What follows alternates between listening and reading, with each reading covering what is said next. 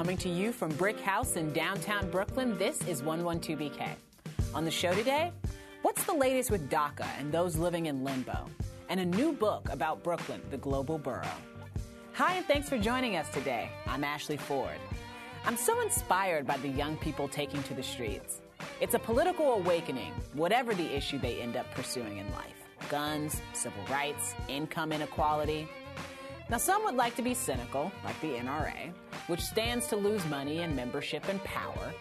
They want their members and anyone who tunes into NRA TV to believe what they saw Saturday is a conspiracy against the Second Amendment, that Hollywood elites and billionaires have put the kids up to this, exploiting their grief. You can tell they're scared. They have reason to be. Congress actually included some gun control measures in the recent spending bill. Pretty bland ones, but still. And all the NRA can muster is their Facebook post on Saturday saying, quote, "Today's protests aren't spontaneous." Yeah, don't be fooled by those phony kids. Okay, they're right. They weren't spontaneous. They had to apply for permits, and they needed coordination and communication between the different folks that would be joining the march. They had to answer questions, kind of like questions on tests, but easier. Are there going to be stages, speakers, tents, food, porta potties? Of course they got some help with setting all this up. I'm 31, and I would need help setting all this up. But I guess we shouldn't give kids credit for having genuine emotions, inclinations, concerns, beliefs, or the capacity to organize. Don't give them that. Just give them guns. At NRA Youth Days, not sure if they're still doing them, but they did in 2014, kids the same age or younger were given free membership and an opportunity to win a high-powered rifle. You can't march, but you can definitely shoot. Well, I say shoot for the stars. All you crisis actors, proxies, and pawns, enough of us have your backs, and your aim is true. On the show today, we'll learn the latest on DACA. Congressional deadlines have passed, so what does that mean for those in limbo? Then a new book talking about the ebbs and flows of this great borough. It's called Brooklyn Tides, and we've got the authors on hand. But first, some things. A New York State senator is proposing a state-funded research group dedicated to understanding mental health and gun violence. Roxanne Persaud from the 19th Senate District says the group is needed in order to understand the underlying issues of gun violence, what causes people to access guns, and then what causes them to use them as weapons. I would say they access them because they can, and they use them as weapons because they are weapons. But I'm not a researcher. I'll leave it up to the experts, assuming this wins passage. It's taking 6 months since Hurricane Maria to get the power restored to 90% of Puerto Rico. To make sure the power grid's not in such a precarious state for next hurricane season, some are betting on solar energy, including a Brooklyn architect, Jonathan Marvel, who spent part of his youth on the island. During the recovery, he brought solar generators and batteries to the island and set them in community centers. Now he wants to do something more long-term, like getting solar to contribute up to 10% of the island's energy needs. It won't be cheaper, but for places that absolutely can't afford to have the power go off, like hospitals or wastewater treatment facilities, it should be more reliable. Brooklyn shrank last year. No, it wasn't another Rick Moranis movie, Honey, I Shrunk the Borough, or The Rising Sea Level, well, sort of. It was population.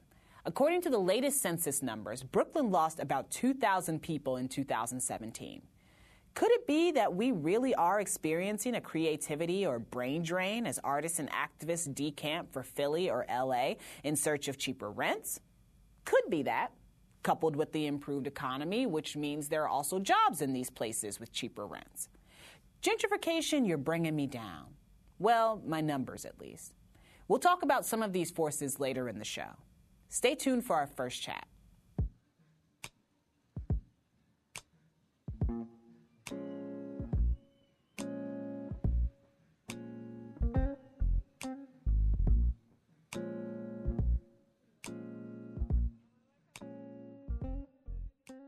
When the Trump administration ended President Obama's executive order, Deferred Action for Childhood Arrivals, or DACA, 800,000 lives were plunged into uncertainty.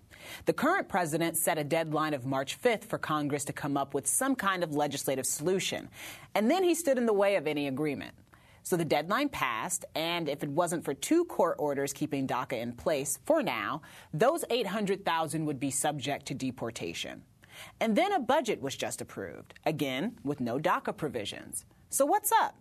To help us understand the latest developments, we have back on the show immigration rights activist and lawyer Cesar Vargas. Thanks for joining us again. Thank you so much for having me again. Cesar, you were supposed to be on, I think, like a couple weeks ago. It got canceled. Something came up. You had to, get back to work really quickly. Can you talk to us a little bit about what happened there? Well, there's obviously right now within this climate, especially on this Trump administration being aggressive on detaining and arresting undocumented immigrants. Right. You know, he's saying that this administration is going to focus on the bad hombres. That he's going to focus on people with violent criminal records, when in fact that's not the case. We're seeing where most recently we had CUNY students who had been detained. We had people who didn't commit any type of violent criminal record who were picked up, and now the campuses are trying to find out how they can help, as well as to ensure they have legal counsel to really face this type of charges on that. And there was a veteran very recently also who you were trying to help shield from deportation. Is that correct? Yeah, so just this weekend, unfortunately, a veteran who served 2 tours in Afghanistan was detained and deported. He was diagnosed with PTSD. He had a criminal record with drugs. Like many veterans have a situation, especially when they come back from war and have to confront and reinstate into society. You know, this veteran was, didn't commit any type of violent offense, didn't had a violent criminal past. This was a veteran who simply needed issues. And this administration saying that we love veterans, we love our military, and we're going to help them. But this is now a nation that's supporting its own veterans. Yes. So talk to me a little bit about all this, because we keep talking about what's happening right now under the Trump administration. I have to think that some people who are tuning in, whether by watching or listening, need to be brought up a little bit to what exactly is happening. What, especially with ICE, why do they feel so, I guess, empowered now to go after people who are veterans, people who are students, people who are doing exactly what we say every day Americans should be doing? Right. So, it really starts with the Obama administration's priorities on immigration when he was in office. He set in place that we are going to go after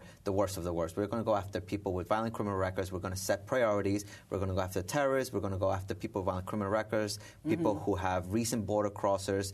But everyone else, if they are doing everything, as you said, in their country, living the American dream, we're not going to pursue them until we pass some type of immigration reform. Right. Under this administration, we're seeing that not only is he going after people with violent criminal records, but they literally unshackle immigration customs enforcement. The new priorities are clearly said that we are going to go after people with violent criminal records, but we're not going to exempt anyone. If you are there, if a parent's there, if a grandmother's there, if a student's there, we're going to detain, arrest, and if that person is found deportable, that person is going to be deported. So we are definitely seeing a climate where anyone is up for grabs. Anyone can be detained on this administration. And just the fact, just in terms of raw numbers, we're seeing a 171% increase of people with no criminal records being detained and deported. Wow. So, we are seeing this. Is that nationwide? Nationwide.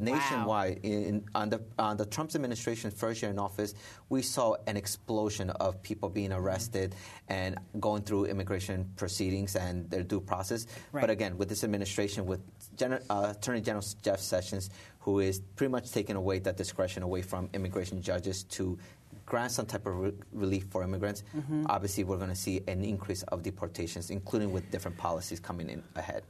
So a lot to keep our eyes on. Absolutely. Specifically with DACA, what is the law of the land right now as it pertains to these 800,000 folks?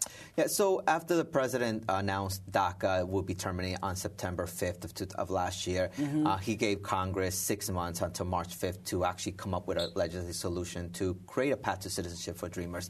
Obviously, the date came and went with no solution, and many Right. young people are in limbo. Fortunately, the federal courts did step in and said, Mr. President, you did not go through the right process to terminate this program. You have the power, but Right. no president has the constitutional authority to discriminate or to use any type of racial animus to target a group. And how this administration has said that, hey, Mexicans are rapists, Mexicans are criminals, Right. Immigrants from Africa and Caribbean are come from shithole countries. That Right. person does not have the authority, and the federals did step in Right. and allow DACA to continue indefinitely until we have, obviously, a solution through the courts. But again, that's not a path to citizenship. Young people can still get picked up, and under this administration, even if you have everything done right, this person could be detained and deported to a country they haven't seen for 20, 30 years. It's no way to leave, even if they have DACA. Absolutely. That can happen. That is no way to live. Last month, in an article for HuffPost, you wrote, the Fourth Amendment will and must continue to be a check on the government's unlawful intrusion on our liberty. Can you elaborate on that a little bit and how it specifically pertains to DACA and to, these immigration reform issues that we're seeing right now? Yeah, well, I think one of the most important things of this country has been that I think we all hold very dearly as Americans or as people who come here is that the Constitution protects basic liberties.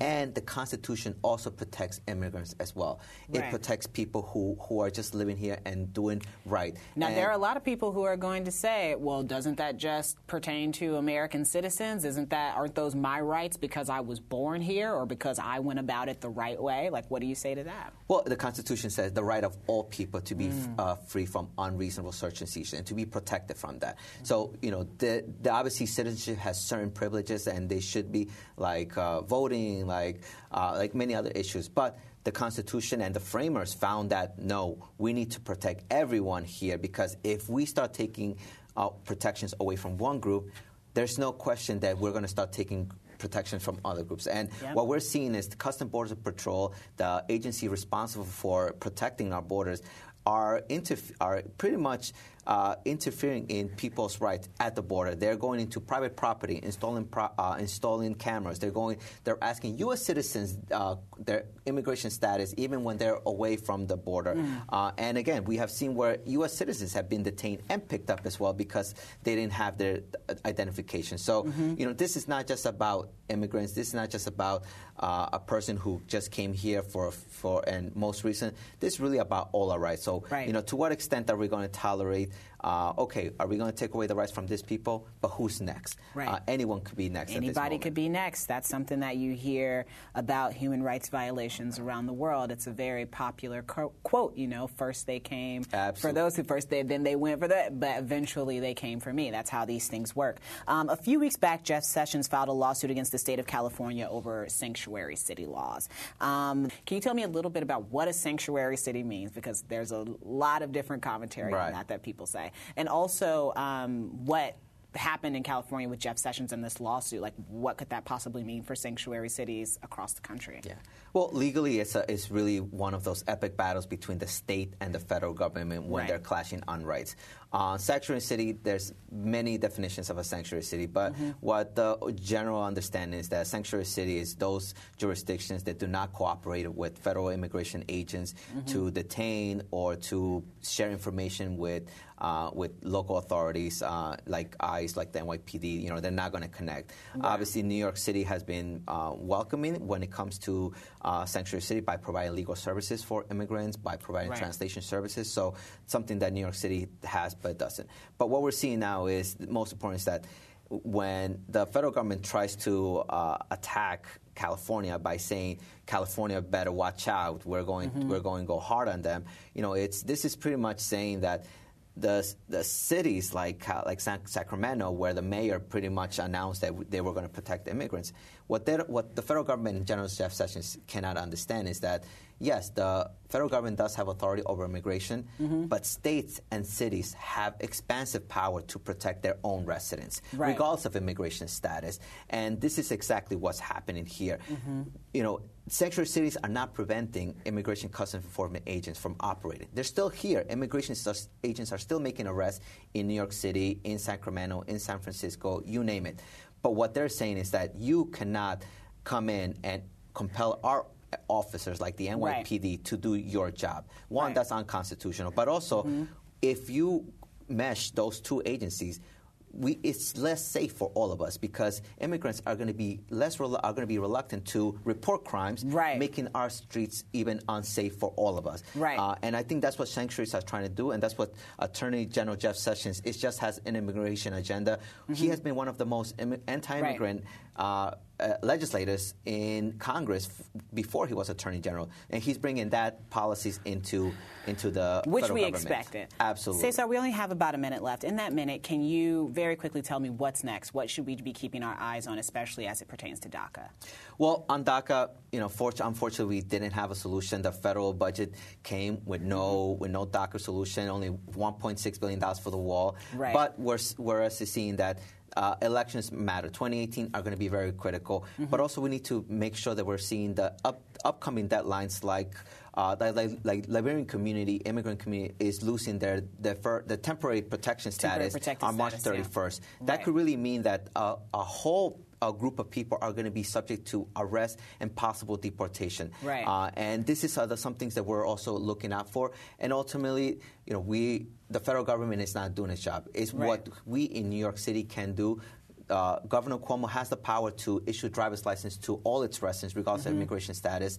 That's something that could protect people. That's something that could allow people to go to work, pick up the children, and actually live safely here. So those are the things that so many things can happen. But ultimately, the fight between the Trump administration's aggressive deportation machine is still going on, and the community is still resisting that. Fantastic. Well, not the first part, but the second part. Definitely fantastic. Cesar, thank you so much for being here. Thank you so much for having me again.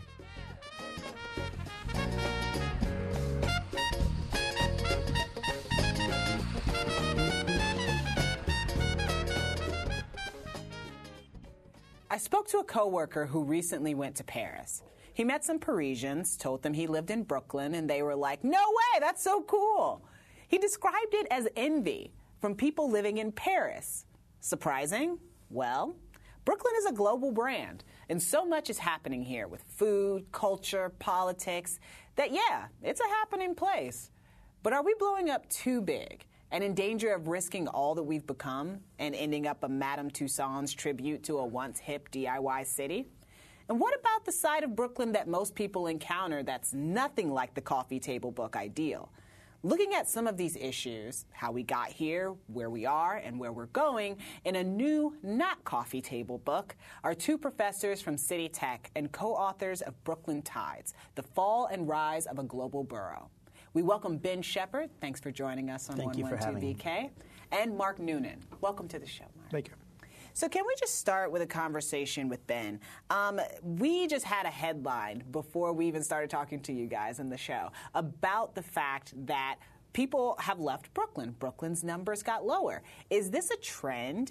We also alluded to the fact that, it might be because of gentrification. Does that hold any water? I mean, homelessness in New York City, it's not rocket science. If people can't afford a place to live, they end up homeless. Our students don't live near the college. Our students live deep in the Bronx, and they take trains across Queens to get to downtown Brooklyn. It's not affordable. Right. So what do we do about that? Mark, do you have any idea about, is there something that we do about that, about the fact that, we're losing people? Should we be worried about it? Of course we should be worried about it. We're all feeling the effects, and at the heart of our book is this argument that people are being pushed out, and there are a lot of steps that we can take. There actually is a quote. We have a quote from Spike Lee that actually talks about people being pushed further and further and further, almost into the Atlantic Ocean. And how are we going to stand up against this tide of development, the glossy buildings? And I think that both myself and especially Ben, power to the people. This is our borough. These global forces seem larger, invisible, but it is up to us. Affordable housing, mixed-use development. it's up to the people. Talk to me about, like, you're talking about these global forces, right? And in this book, you guys cover a lot. You cover the Lenape. You cover the Dutch. You cover George Washington. Like, all of this is happening in the book. And it brings us to today. That's a lot of ground to cover. The sea of identical details. Yes. That's the one we're worrying about. If right. Brooklyn thrives with diversity. Mm-hmm. That's with the mix of stories and people. And how did we get here? And we have the opportunity to have all the ingredients of sustainable urbanism here. Mm-hmm. We have great, beautiful community gardens. We have an awesome transportation system that could be better, but we still have a system of bike lanes and public transportation and diversity and an engaged populace that really cares. Right. So there's something really special here, and I think let's let it take care of itself. I mean, but I think the developers are getting in the way in pushing people out, and groups like Equality Flatbush are doing excellent work of trying to say we got to preserve it before it's gone because it's beautiful. The murals of Brooklyn are it's a city that it's a work of art, but it could disappear, and we could get lost in it with another Starbucks and with another glossy building. And so, what is it? And Mark, I'd love if you could answer this question, especially like with a group like Flatbush Equality. What is it exactly that they're doing that's potentially helping us avoid some of these, harder truths that we're going to have to face soon if we don't start doing something here? At the core of urban living is can you afford to live here? Right. Protecting, mostly renters' rights, and providing, affordable housing and making sure that it is affordable. Also, Brooklyn has the largest number of people living in public housing. And the conditions need to be improved, and oftentimes the public housing is kitty corner to brownstone buildings, right? And not only do people from various groups and various classes need to coexist, but there needs to be protections in place, and there needs to be a genuine interest from the politicians and the people that vote to see that it's important enough to retain this diversity and across classes. And it really is a large issue because Brooklyn historically was a place of work. Mm-hmm. Right, and we Brooklyn historically are the workers, but now the question is, where are they going to live? Yeah, and the elders. Let's make sure the elders have a place to live. The young people, the elders, the college students. I mean, that's what's going to make this continue to be a vibrant place. Right. But if it's only one group that can afford it, the one percenters, it's going to be a little boring. And the art won't be here. Ben, it's so clear to me, and from both of you, but from the minute you sat down, it was very clear to me that both of you are super passionate about the subject matter, and that this book is something that has a lot of your passion for the research and for, to be perfectly honest, the future of Brooklyn in it. Which makes me wonder, how did you guys even get to a place where you went, we're going to selflessly dedicated ourselves to evenings at Barbez and Brooklyn Inn, researching the discussions of the day with a few pints. Look, Brooklyn's a place of lots of stories, and if you can tap into them, it's really wonderful. Yeah, I also would add that we come from different angles. We share a lot of the same feelings as Brooklynites, and as scholars. I come from an angle of I moved here as a transplant, and like so many who were drawn here, we're drawn by the diversity, but also the beauty of the water and the industrial landscape. So my perspective was one of a cultural historian, and thinking about that other thing that draws so many creative types or progressive types, intellectuals. That too has been historically so important to Brooklyn, and we see it even in the cover. The not just the the industrial past, but also there's the motto from the Black Lives movement, and there's the globalization and Hokusai's Great Wave.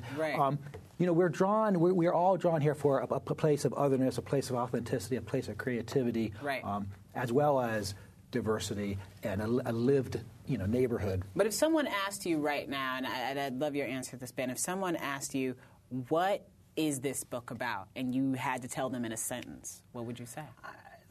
I would say there's an argument that globalization, the forces of globalization are beyond our reach, out of our control. What we're saying is, there's a long history of, from Lenape forward, people resisting and people creating something beautiful in their resistance. Right. I mean, the Underground Railroad, within feet of here, where we're sitting here doing the interview, there have been people out here saying, there's another story here. Right. Go west. There's another story. We can find that story. And I moved here in 2000 after my favorite community garden got bulldozed in the Lower East Side. And I moved to Carroll Gardens, and I loved it. But then there was the 2004 rezoning of Williamsburg, and it was like gentrification on steroids. Right. And I loved the resistance, the Williamsburg warriors, the old folks, the folks from Coney Island, people getting out and saying, there's something beautiful in Brooklyn, let's not just zone it all away. Right. And so it's also something really beautiful. And I think we've won a lot. We've created zoning restrictions in Carroll Gardens. We've beaten back big box stores. There's no Walmart here. We organized to keep no Walmart out. And the old businesses in Coney Island, they're there because people love them. Right. I mean, except for Shoot the Freak, which I missed. Yeah. It's gone. A lot of those businesses, they're there because the organizers love them. Mark, let me ask you this really quickly before we run out of time here. I wanted to ask, do you think it's too late for Brooklyn? We know one of these things we're actually coming from slightly different perspectives. I think that in the title we purposely, called it the fall and rise of global borough. Right. And there's pessimism. There's the history of failure of Brooklyn being decimated, and So I, actually working with Ben and thinking about these matters, I have been, that optimism, has returned. Right. The excitement of writing this book, I think that little steps together, and I think that it's possible, but the forces of globalization are quite mighty, and the 1%, seem to be they're tough. They're tough. Formidable adversary. So I feel like then it's going to be really important for people to check out the launch event for the book. Can you tell me really quickly about the launch event? Well, we're going to continue the conversation at Interference Archive on 7th Street between 5th and 6th Avenue in Brooklyn tomorrow, and we have, for the launch event... Can you tell me the date really quickly? It's March 27th at 7 p.m. at Interference Archive on 7th Street between 5th and 6th Avenue. We wanted to bring in some artists and activists who've been involved with Black Lives Matters, the Church of Stop Shopping, Transportation Alternatives, to talk about these ongoing struggles. It's these dialectical forces that are pouring through Brooklyn. I mean, it's never over. Right. I mean, even if you lose a game, you always have to retie your shoes up because there's going to be another game tomorrow. It's never over. There's always a fight to be had. There's always something I talked with some guys in the garden in Bushwick Community Farm yesterday and in Bed-Stuy, and we had a nice warm bonfire in the garden, and we were having a great day, and they may lose their space, but they're still organizing. Right, and they're still fighting, and they're still doing the and work. Building community. That, to me, screams optimism, by the way, because I have some faith in Brooklyn. I'm with you, Ben. We're going to be able to do this, I think, together. Thank you guys so much for being here. Thank you for having us. I really appreciate it. Appreciate it. Thank you. Oh, I love the handshake. Yeah. Thanks for tuning in. On tomorrow's show, we'll talk about social media and the security of your data, an initiative to bring solar power to Brownsville, and our resident laughaholic talks up a live comedy event here at Brick House. Hope you can join us. 112BK is hosted by me, Ashley C. Ford, and is written and produced by Ross Tuttle. It's also produced by Fred Brown, Shireen Barghi, Emily Bogosian, Naeem Van, Kritzy Roberts, Charmaine Lamb, and is edited by Clinton Filson Jr. and Kyrell Palmer. Our show is recorded by Eric Hogasak, Antonio Rosario, Leslie Hayes, and Steve DeSev. And our theme music was composed and produced by Brad Parker. Our executive producers are Aziz Isham, Jonathan Leaf, and Sasha Matthias.